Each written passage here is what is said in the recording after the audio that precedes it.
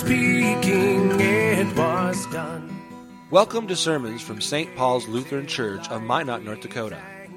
St. Paul's is anchored in the message of Christ crucified for the forgiveness of sins, for the church and for the world. The following sermon is from Reverend Dr. Matthew Richard.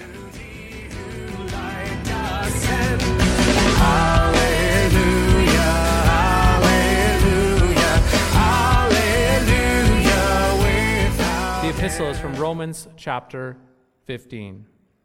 For whatever was written in former days was written for our instruction, that through endurance and through the encouragement of the Scriptures we might have hope.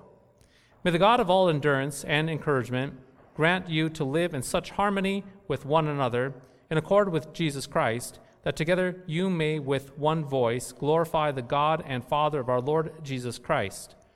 Therefore, welcome one another as Christ has welcomed you, for the glory of God. For I tell you that Christ became a servant to the circumcised to show God's truthfulness, in order to confirm the promises given to the patriarchs, and in order that the Gentiles might glorify God for his mercy. As it is written, therefore I will praise you among the Gentiles, and sing to your name. And again it is said, rejoice, O Gentiles, with his people. And again, praise the Lord, all you Gentiles, and let all the people extol him. And again Isaiah says, the root of Jesse will come, even he who arises to rule the Gentiles. In him will the Gentiles hope. May the God of all hope fill you with all joy and peace in believing, so that by the power of the Holy Spirit you may abound in hope. This is the word of the Lord. In the name of Jesus, amen. I don't know about you, but I've lost track of what we are supposed to be worked up over right now in society. Kind of lost track. Don't you find it hard to keep up with what we should be confused about, what we should be distressed about in the world right now? What am I talking about, though? Well, it sure seems like the world always has a crisis. There's always a crisis in the world. That is to say, there's always some sort of big event, some big injustice, some big emergency that the world is tied up in knots over. Indeed, that the world is tied up in knots over. For example, back in 2016, we heard all about the great need of love to conquer hate. Then shortly after that concern, everything shifted to Medicare for all Americans. Then somewhere in the middle of things, assault weapons were out of control, and then sexual harassment was out of control as well with the Me Too movement. Then who can forget COVID-19? With the crisis of masks save lives, stay home, stay safe, and the pandemic of the unvaccinated. And then there was Black Lives Matter mixed in all of that, as well as the crisis of drag queens reading books at libraries. More recently, there has been an uproar over abortions, inflation, supply chain complications, the war in Ukraine, climate change, food shortages, overpopulation, underpopulation. They can go on and on and on and on. Crisis after crisis after crisis. To this point, the world seems to bounce from one crisis to the next. There always seems to be a distress. There always seems to be confusion in the world. There's always an uproar. It seems like hell is always breaking loose, causing people to jump from one world panic to the next. Now, please know that I am certainly not downplaying the world's problems, for there are indeed many problems in this world. Contrary to what many fairy tales that people tell themselves to feel safe, this world, let's be brutally honest, this world has always been in distress. This world has always been in confusion. It has always been in a crisis. That is for sure. So then what's the point, though, Pastor? What's the point then? The point is this, that you are Christians. Each and every single one of you, you are a Christian. And as a Christian, you as a Christian are not carried along by the waves and the winds of every changing crisis in this world. You're not bouncing back and forth, left and right, up and down, on the waves and the winds of crisis in the world.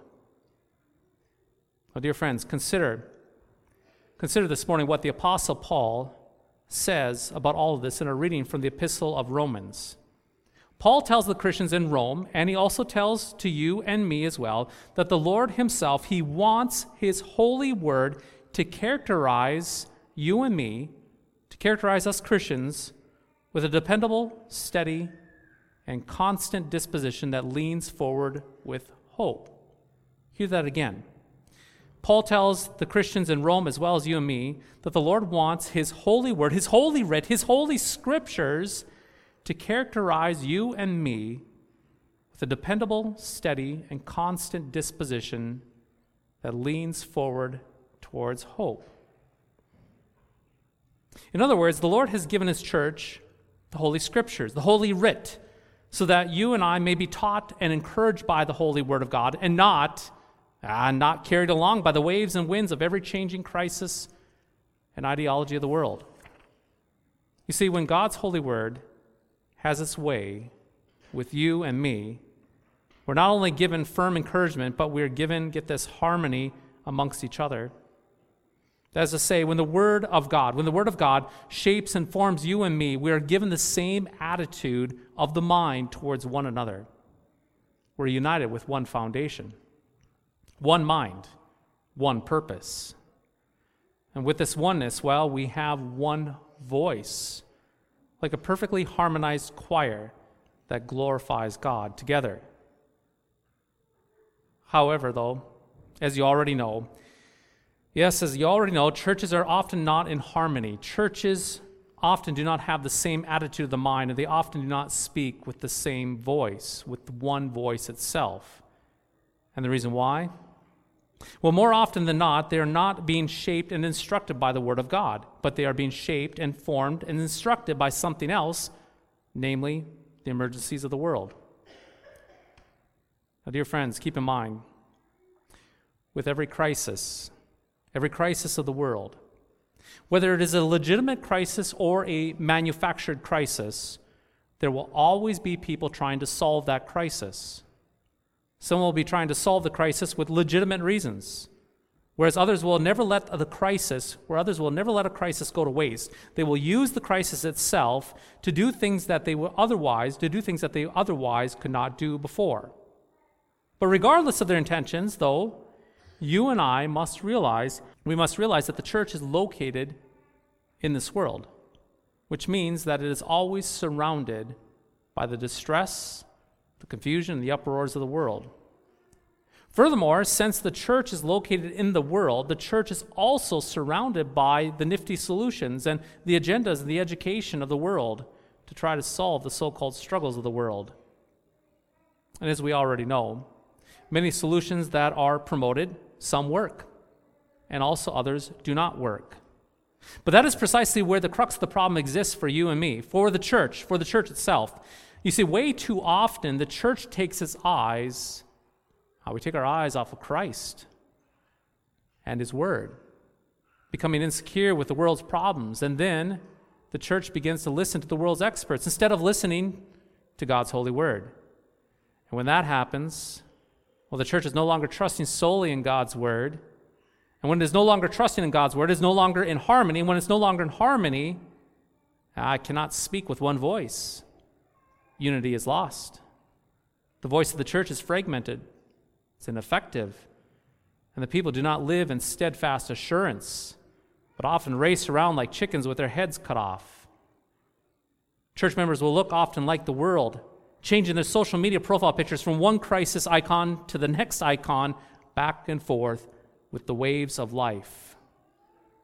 Indeed, they will bounce back and forth on the waves of the world's problems, in distress and confused and an uproar about how the church should act and what the church should do, whatever crisis is currently at hand, how to function in a world that's gone mad. To make things worse, pastors can forget God's holy word as well, with whatever crisis the world is going through. And instead, pastors can end up peddling from the pulpit the talking points of whatever political action group has grabbed the pastor's attention. In the end, this kind of preaching only fragments the church even more as the flock needs to actually hear the word of God, but instead gets cultural talking points. God have mercy. God have mercy on churches that look like the world's news channels. Perhaps this is why faithful churches are often considered irrelevant in our culture and our world. You know what I'm talking about. You've heard it said before. We've all heard it said before. I don't like going to church because it is irrelevant. It does not speak to the issues of the day. Now, perhaps there might be some truth to the criticism. However, if we were to examine the criticism a little bit more closely, we might realize that many faithful churches are churches that won't take the bait of culture.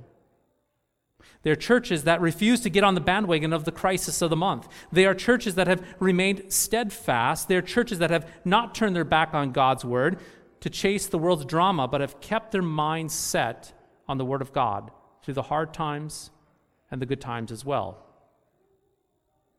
Frankly stated, a church that won't follow the misguided, blathering ideas of so-called solutions of the world is not irrelevant, but steady. And so, baptized saints of St. Paul's, question for us: how are we doing at listening to the Word of God? Are we easily caught up in the drama and the ever-changing emergencies of the world? Do we wish that St. Paul's would take some tips from a relevant world? Are we a bit fearful of surrounding ourselves and sounding different from the world's solutions? Are we tempted to try and perhaps maybe impress the world at sounding like the world? Or are we a bit frustrated when the church does not get worked up in a tizzy like our neighbors do? If we are, let me make this very simple for you and me. If we're worried about all these things, let's just pack up. Let's just close our hymnals right now, grab our coats, grab our stuff, and let's exit that door. Let's stop wasting each other's time. Let's just go home. You see, the last thing the Lord needs or wants is another lukewarm church, a useless church that blows like a reed in the wind of the world. Mark this, the Lord will actually vomit up a stale and stagnant church. Lord, have mercy. The fact of the matter is this: we all need to repent. Repent and remember that the Lord has not withdrawn his word from you and me. You see, his word has been present in this church for decades, and Lord willing, his word will continue for decades to come in this church. Which means that every time that there is a crisis in the world, you and I do not need to put our heads in the sand out of fear, and we don't need to freak out. Indeed, we do not need to freak out, but instead, you and I can stand with our heads held high, looking not at the crisis with fear, but to Christ and his word. That is right. When the world panics, when every new crisis is like a punch to the gut, and when the world powers shake in their boots from the next crisis that comes, you, dear baptized saints, know that the Lord is giving you his holy word. It's a word of truth and certainty, so that you can rest when there is no rest in the world, so that you can sing peace when there's no peace in the world, so you can have hope amid despair and encouragement when there is pain. Yes, indeed, when the world is jumbled with all sorts of different problems, different solutions, and different emotions, you have been given God's holy word and the surety of your baptisms that you are in the ark of the holy Christian church, to be filled with joy, to be filled with peace, is filled with a hope so that you may overflow to those around you. And so, baptized saints, when all hell breaks loose, we stand up, we lift up our chins, we do not waver, we do not get pulled into despair. We trust in Christ who loved you and gave himself up for you to claim you as his own. Hear his word, receive his sacrament, and know that he will neither leave you nor forsake you in this life. Raise your chins. He is coming for you in a little while to make all things new. He has not withdrawn his word from you. His word is for you, to encourage you, to sustain you, to keep you, so that you may abide with him and him with you, to the glory of God, with one voice, one harmony, one church, his church today and forevermore. In the name of Jesus, amen.